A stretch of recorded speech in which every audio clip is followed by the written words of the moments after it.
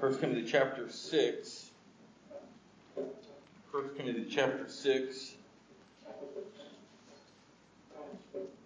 21st week in the book of 1 Timothy. We're going to be in verses 3 through 10.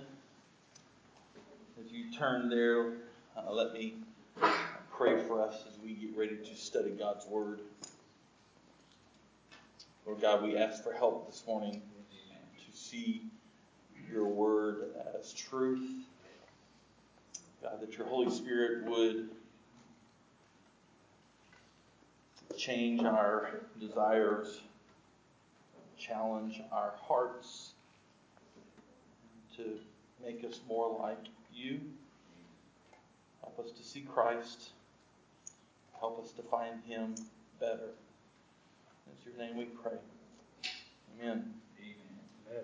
1 Timothy chapter 6, verse 3 through 10. The holy, inspired Word of God says this: If anyone teaches a different doctrine and does not agree with the sound words of our Lord Jesus Christ and the teaching that accords with godliness, he is puffed up with conceit and understands nothing. That's in the Bible. I love that. Paul pulls no punches. He understands nothing. He has an unhealthy craving for controversy and for quarrels about words, which produce envy, dissension, slander, evil suspicions, and constant friction among people who are depraved in mind and deprived of truth, imagining that godliness is a means of gain. But godliness with contentment is great gain, for we brought nothing into the world, and we cannot take anything out of the world. But if we have food and clothing, with these we will be content. But those who desire to be rich fall into temptation, into a snare, into many senseless and harmful desires that plunge people into ruin and destruction. For the love of money is a root of all kinds of evils. It is through this craving that some have wandered away from the faith and pierced themselves with many pangs. And everyone in here went, oh no, it's that verse. We are here. Paul, continuing to instruct his young protege, the pastor in Ephesus, has already tackled many difficult issues. The roles of men and women in the church, the discussion over false doctrine. He tackled slavery last week. He has not shied away from the difficult realities that Paul has found, or that Timothy has found himself in his new pastorate in Ephesus. He has made sure to instruct him on all of these difficult things and to be very clear about these things so that Timothy can regurgitate this to his church. He is close to wrapping up his letter to Timothy. We are not close to wrapping up our series on 1 Timothy, if you got excited.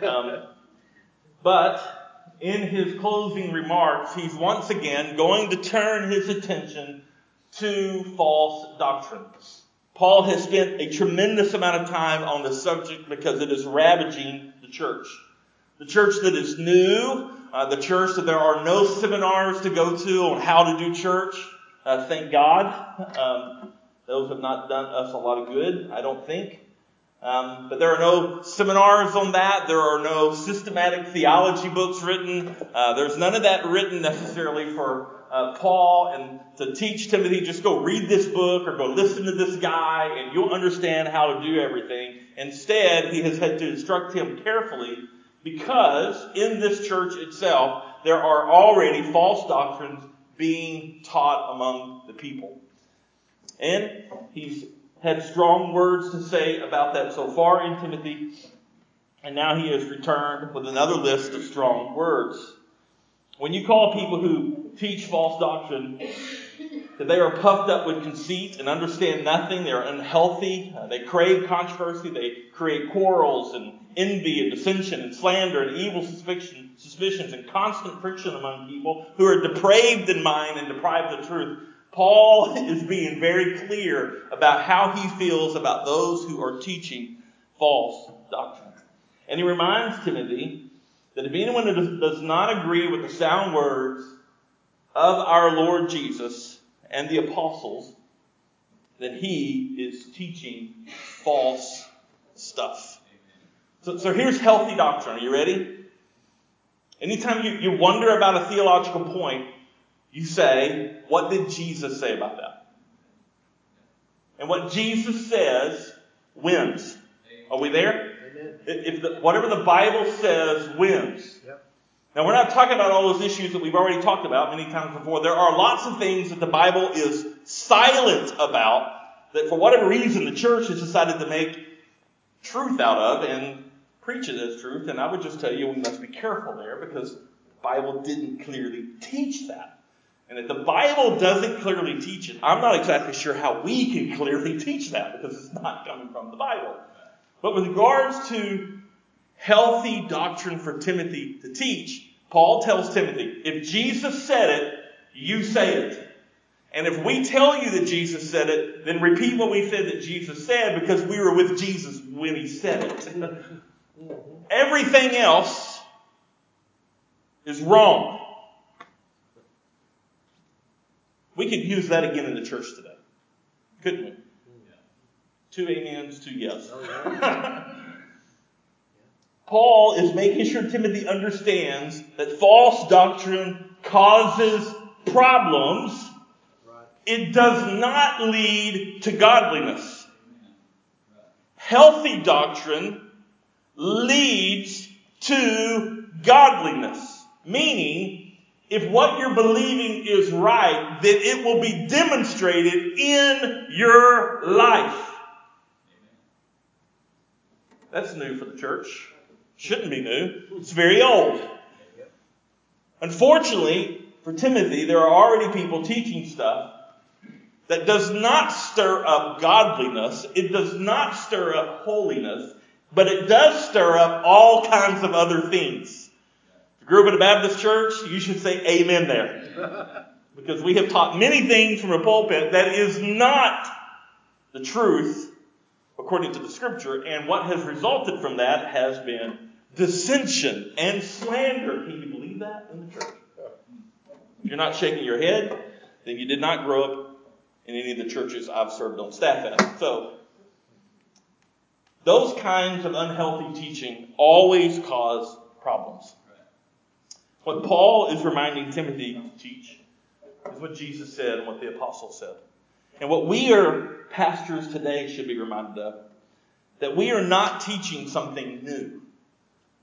We should be teaching something very old. Amen. Yes. Because that is truth. Yes. And sound doctrine leads for believers.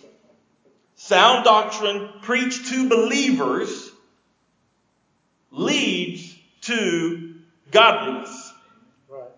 For us as believers who have the Holy Spirit in us, when someone preaches biblical truth to us, the Holy Spirit does this. Do you hear what he's saying? That is truth. Not because Jason's really smart. I am not. I said that before anyone said amen. But Jason is right because he is preaching healthy doctrine from the Scriptures. So the Holy Spirit says, what you just heard is right, and let me apply it to your life. And believers who are occupied by the Holy Spirit of God are not perfect. They fail, but they hear that. They feel that. There is conviction and challenge coming from the Holy Spirit that says, I'm not doing that. I'm not living that way. I desire to live that way. I see where I'm failing in that. I'm not going to live this way so God will love me. I'm going to live this way. I'm going to move to what He's saying because God does love me. And I want to follow that and I want to pursue that. That is healthy teaching. Amen. Healthy teaching for believers leads to godliness. We have spent a lot of time on this. I won't spend much more time on that. Every year, at the beginning of the year, we rehash that as a church. Why we preach the Bible the way that we do. But it's to keep us from walking into false doctrine. In verses 4 through 5, Paul wants to paint a very clear picture to Timothy of what actually motivates false teachers. Their ultimate motivation is some kind of earthly, material gain. Does that sound familiar? False teachers and false teachers have at their core the desire for financial and physical here and now gain. It is not at its core have a desire to bring godliness or to bring glory to God. It at its core does not have a desire for holiness. It does not have a desire to teach people how to live a life worthy of the gospel. And it is not, because that teaching does not emphasize that God is the greatest pleasure you could ever have on this earth. And no joy that any material thing can provide you can exceed the joy of what Jesus gives. That is not what they're teaching. They want to be godly in what they say, and they want to have religious experiences, but they want to do so in order to get more stuff. Here and now, not later. Now listen, the promises of following Christ does bring great reward. I have no interest in following a God who says I get nothing. That's almost kind of sounds anti-Christian, doesn't it? Except Jesus said it all the time. Follow me and you will have. The problem is what he was saying we would have mostly are things that we have in the next life. Although today you have peace here. You have the strength to overcome sin here. You have the ability to have a strong marriage now. There are things that we get, but the majority of things that we get by following Christ are after we breathe our last here. False doctrine is always man-centered. It's always man-centered. Not God-centered. It makes much of us instead of making much of God. Now, y'all know me, and when it comes to this kind of stuff, I have a tendency to go on rabbit trails. And that's going to happen today. So I hope you had a big breakfast. Several years ago, when my wife and I were looking for a church to attend, when I was in between churches, we pondered upon or found ourselves in a fairly large church in East Texas. See, I said East Texas. Makes it a little bit bigger. Because they're going to start trying to figure out where I was at. Don't go there. The sermon series that at this church was about the book of Esther. I preached about this when we preached the book of Esther. And we were there on the last day summarizing the book of Esther, where God in his providence and sovereignty uses Esther to rescue his people. And here was the summary by the pastor. The book of Esther is about how to win friends and influence people. And I wanted to stand up. My wife grabbed me because she knew what was going to happen. I was already getting angry. I wanted to say, that's Dale Carnegie. You stole his line and his book. That is not the point of Esther. That many of the people in the church said amen. Do you know why? Because we as human beings like things to be man-centered. We do. It works on humans. Because fundamentally at our fallen nature is a deep desire for everything to be about us. So naturally, in your own sinful nature, you desire more things. Now, more material stuff. And who wants to die early? Right? So of course we want to live a long time. So the health and wealth gospel works so well because it grabs at the core of your fallen nature, which as believers, listen to me, is still very, strong in your life. That's true. And so when you hear someone preach something that makes you the center of the story, you're like, well, that's good. I like that. Because deep down inside of our fallen nature as believers, we still crave stuff and attention. And we want things to be about us. That's why we struggle to stay in churches. Thank you, Wayne. Am I right? Yep. We go to churches. We don't like the music they do. We don't like that. We move. That's why we have so many churches, really, ultimately. Hey, and I'm there. I've done the same thing. Because we really want church to be about meeting my need. We want things to be about us. We definitely want more money. And who doesn't want to be healthy? Every school reunion, if you ever attend, mainly men probably, when we meet another man that we haven't seen since high school, we say, so what are you doing nowadays? Let me translate what you're asking. How much money are you making? You say, well, I'm a doctor. They go, oh. If you say, you're an audiologist, you're like, oh. But we all have this idea. We want to say certain things and cause people to what? Be impressed with us. It's why we post so much. And it's why we check back to see how many likes we've had.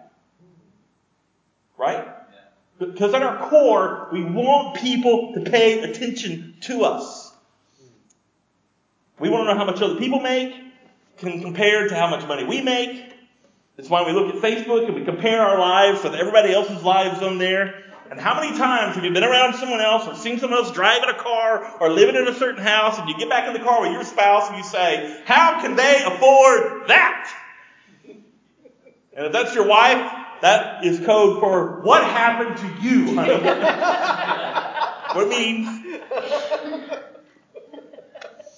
Listen, folks, almost everybody in here, I don't care your spiritual level.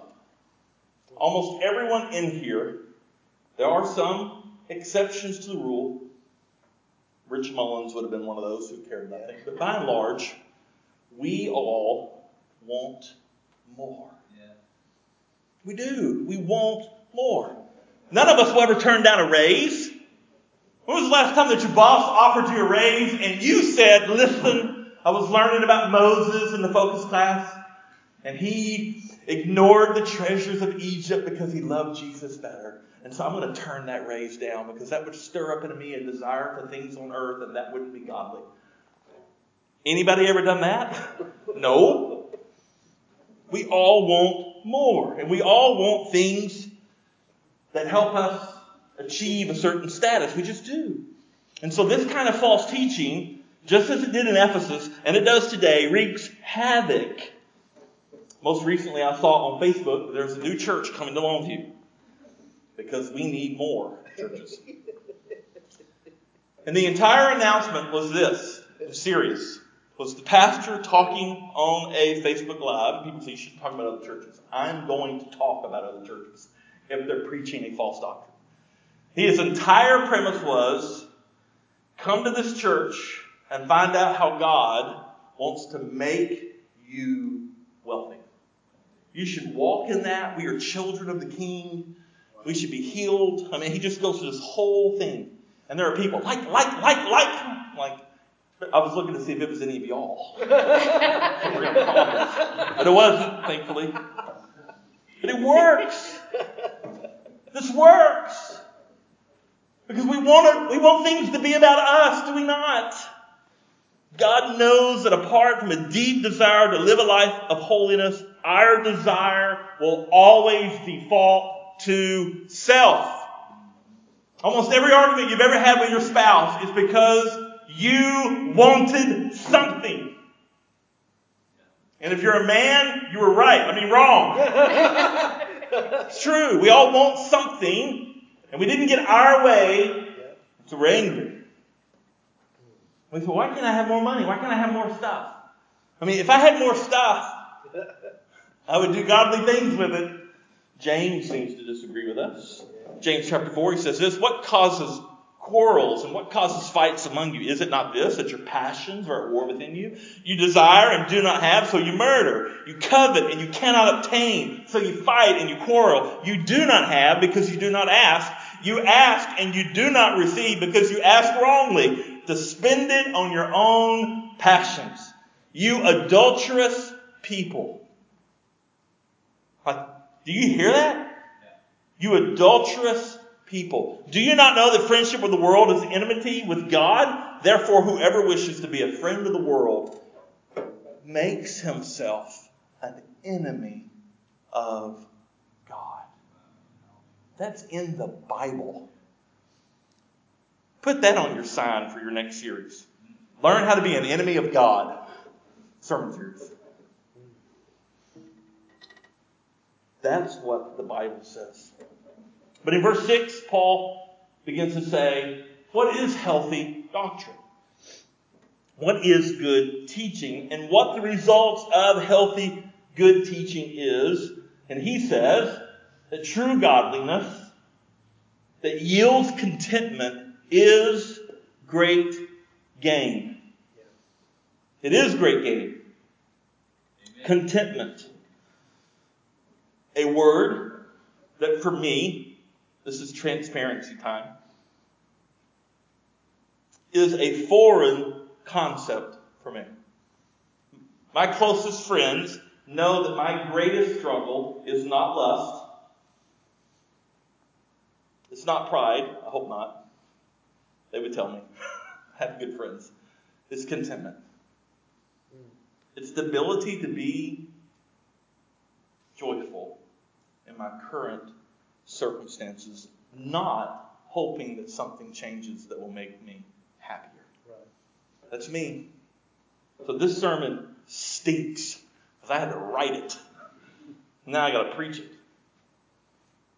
How does true godliness bring a state of satisfaction in our current circumstances? How does good doctrine, how does the Word, how does knowing the Word bring godliness that brings contentment? And here's how. Good teaching of the Word helps us find contentment because it reminds us of the proper place to put material wealth. Let me go ahead and help you out real quick. Everybody in this room is wealthy. You may be broke. But if you're broke according to American standards, it's probably because you got yourself there. Amen? Yeah. Amen? But you're broke. Most people who are floating on rafts to come to this country would take your brokenness any day of the week. Because you're probably going home to a place to live. So we're all rich. So how do we put that stuff in the proper perspective? Verses 7 through 8 says this. And here's how. You need to understand, Jason Williams needs to understand what I already know, and already knowing it and understanding it are two different things. Already knowing it and living it out are two different things. And that is probably true for you too. Nothing is going to be said new here today. Like, does anyone not know that you cannot take the stuff you got with you when you die? Like, does that surprise anybody? Is anybody going, what? You mean when I die, I can't take all that stuff with me? Like, you already know that. But look at the energy we spend to get it. Look at the energy and time and stress that we place upon ourselves to get that stuff, knowing that it's going to go away. So proper teaching of the Word helps us find contentment by putting material stuff in its right place, and it helps eliminate disappointment in material things because you cannot take it with you. And listen, if all you live for is material stuff, and then you get to your deathbed knowing that everything you live for is going to be taken away, you will be disappointed. And you will have wasted your life. So Paul tells Timothy, don't teach that. Teach the truth. Because everybody else is teaching stuff to get things. Don't do that. Everything that we have gets old and worn out. We're cleaning out our garage. We had our garage sale to earn money for the missions. And I have lots of CDs. You remember when CDs were like $15 a pop? I had about 500 left over that I had not gotten rid of, and we tried to sell them at the garage sale. Good luck. So I took them to a local shop and tried to get them to buy them. And they looked through them, and they got rid of all the Christian ones. They said, we don't want those. That might be how our music works. But anyway, they offered to buy the remaining ones for, I figured it out, I told the kids, I spent about $5,000 in my lifetime on those 500 and so CDs. I got $40. $40. And they felt like they were robbed giving me the $40. That's stuff, folks. That's stuff. You ever cleaned out someone's house who has died? I did that with my grandfather. Passed away. It was my family's responsibility to clean that house out. It's just stuff that they valued that we were trying to decide, do we keep it or do we chunk it? That's what's going to happen to your stuff. Ever sit behind a clunker of a vehicle that you're like, I can't believe that thing got inspected and is on the road. You ever seen that? At one point, that was somebody's brand new pride and joy. But stuff just wears out. It goes away. And yet we pursue it so much. And yet we claim to be healthy believers. And yet the scripture tells us it's all going to go away. You can't take it with you. And yet we pursue it anyway. I love Proverbs 23, 4-5. Do not toil to acquire wealth. Be discerning enough to desist. When your eyes light on it, it is gone, for suddenly it sprouts wings, flying like an eagle toward heaven. If there's anything that the Bible teaches about riches, it's they are very uncertain. And in the blink of an eye, it can all be gone. And godliness, true teaching that we should be preaching in our churches is that we should be content with food and clothing. That's challenging. Because we are not content people. And yet we claim to a lost world that we have the secret to joy and peace. And then we run the same race that everybody else does. And you wonder why they're not buying it? Verse 9 gives us more warning. That temptation awaits those who desire to be rich. And the word desires means to purpose oneself, to be driven to have affections for. So if your desire is to get rich, if your desire is to find a way to make a lot more money, the Bible warns you that you're in danger. Our elder reading reminds us, do not store up treasure here because it's going to rot away.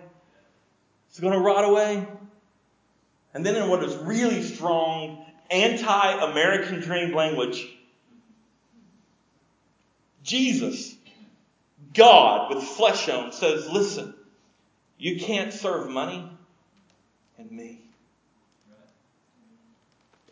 It's in the Bible.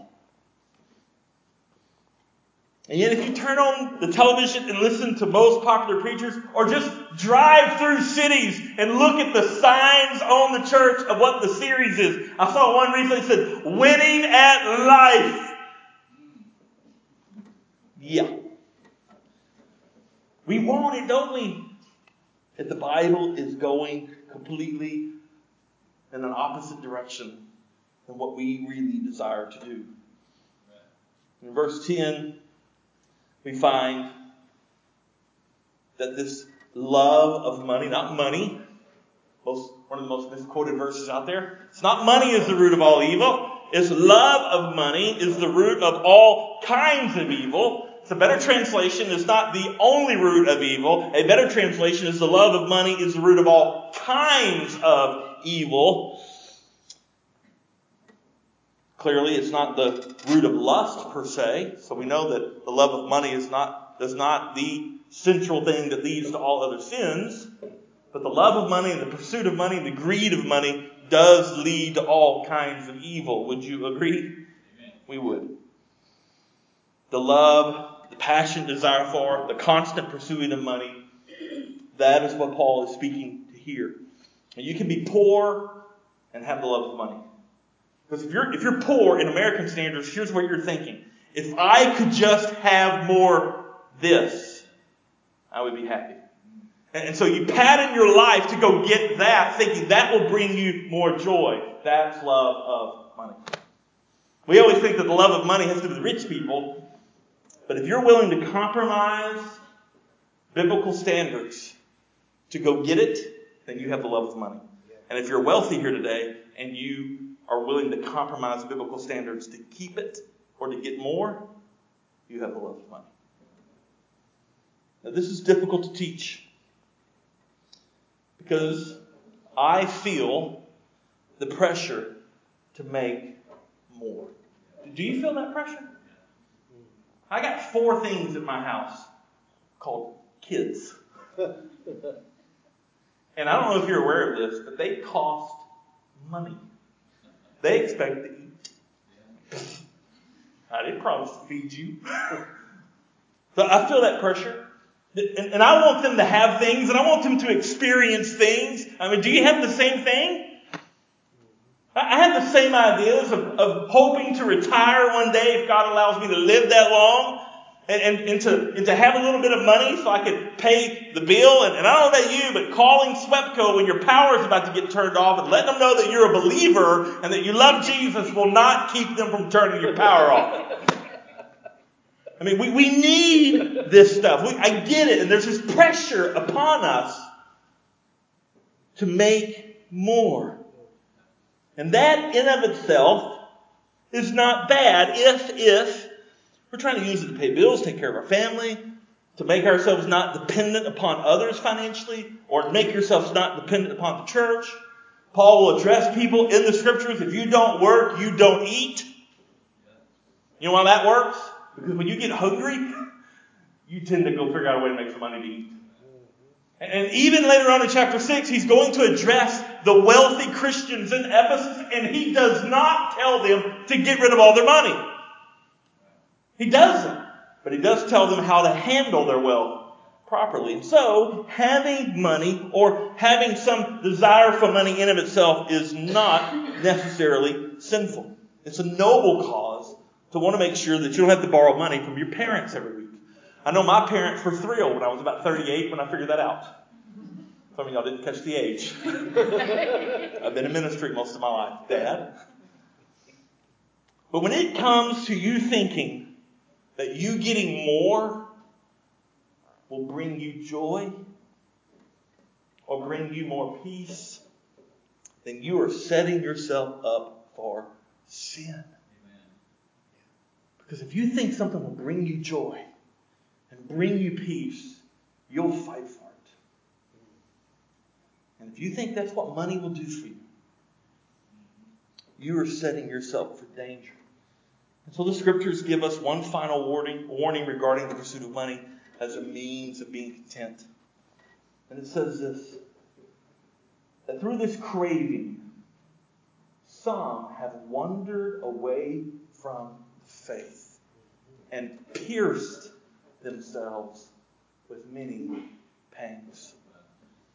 This craving for money, this craving for material gain now is a false doctrine to listen to. It's a false doctrine to teach. But more importantly, if you live that, if you try to pursue that, it will bring all kinds of pain, physical and emotional pain. Have you not seen enough news stories of people pursuing wealth? I mean, do we really think that all the wealthy people in this country are joyful people? I mean, really? Really? We know better. I love the way the writer of Hebrews says this. Hebrews chapter 12, therefore, since we are surrounded by so great a cloud of witnesses, how many of y'all would like to know who those witnesses are? You should come to the Focus class. Shameless plug, because that's what we're covering. But since we are surrounded by so great a cloud of witnesses, those who are faithful believers in the past, let us lay aside every weight and sin which clings so closely. The desire for wealth and money, sin, it clings so closely. It's there all the time. So you say, well, what's the secret then, Jason, to being content? How do I know if I have the love of money? How do I know if I'm pursuing that as my hope for joy and peace? Well, one, if you're asking yourself those questions, then you're in a really good spot to begin with. If you're saying, hey, is my desire today at work, is my desire to get a job that pays me more money, is my desire for a promotion so that I can find contentment? If it is, you should turn down the race because it'll be empty. So if you're asking those kind of questions, that's a great place to be. But what's the secret of gaining this contentment? If the health and wealth preachers and the doctrine is wrong, and the Bible clearly says it is, and how do I get contentment? How do I find contentment? What is the framework for contentment as a believer? When this world grabs for my affections, when sin, as Hebrews 12 says, can so easily entangle me, then how do I handle this pressure that I feel as an American in an affluent country where everything is geared about getting more stuff? How do I handle that pressure that seems to always be upon me? Well, the Apostle Paul had an answer for that, given to him by the Holy Spirit of God, and it comes from one of the most misquoted verses, a verse quoted out of context so often it's pitiful, and probably all of the Bible. Philippians chapter 4, 10 through 13 says this. When Paul is speaking to the fact that Christians had come to his aid and helped him financially to continue ministry. And that does not help him buy another jet, by the way. It's not help him have a second home. He says this, I rejoice in the Lord greatly that now at length you have revived your concern for me. You were indeed concerned for me, but you had no opportunity. Not that I am speaking of being in need. For I have learned in whatever situation I am to be content. I know how to be brought low, and I know how to abound in any and every circumstance. Listen, I have learned the secret of facing plenty and hunger, abundance and need. And it is in that context that verse 13 happens. I can do all things through Him who strengthens me. That's the secret. The secret is, how do I handle this pressure? Filtered through Christ. Lord, I don't know if I'm doing this right. I don't know if I'm pursuing the wrong things, but I come to you. You're my strength. You're my hope. You're my joy. You're my peace. And I don't know how to handle this, everything, but I know this. That if I come to you, if I pursue everything through you, that I can do anything. I can handle wealth. If you give me wealth, I can handle it if I come through you. And if you take everything away, I can handle it as long as I do it through you. It is in that context, the context of material needs, that I can do all things through Christ who strengthens me, is said. It is not in winning football games. It's here, in this situation. You say, well, how do I do that through Him? I don't understand what you're talking about. How can Jesus be that much better? I don't even understand that. How do I even get Jesus? Glad you asked. Now you know we're closing. Here's the gospel. The gospel is that you were born with a fallen nature, and that fallen nature desires for more now. You want everything to be about yourself. No one has to teach you how to sin. You sin really well all by yourself. And you were an enemy with God.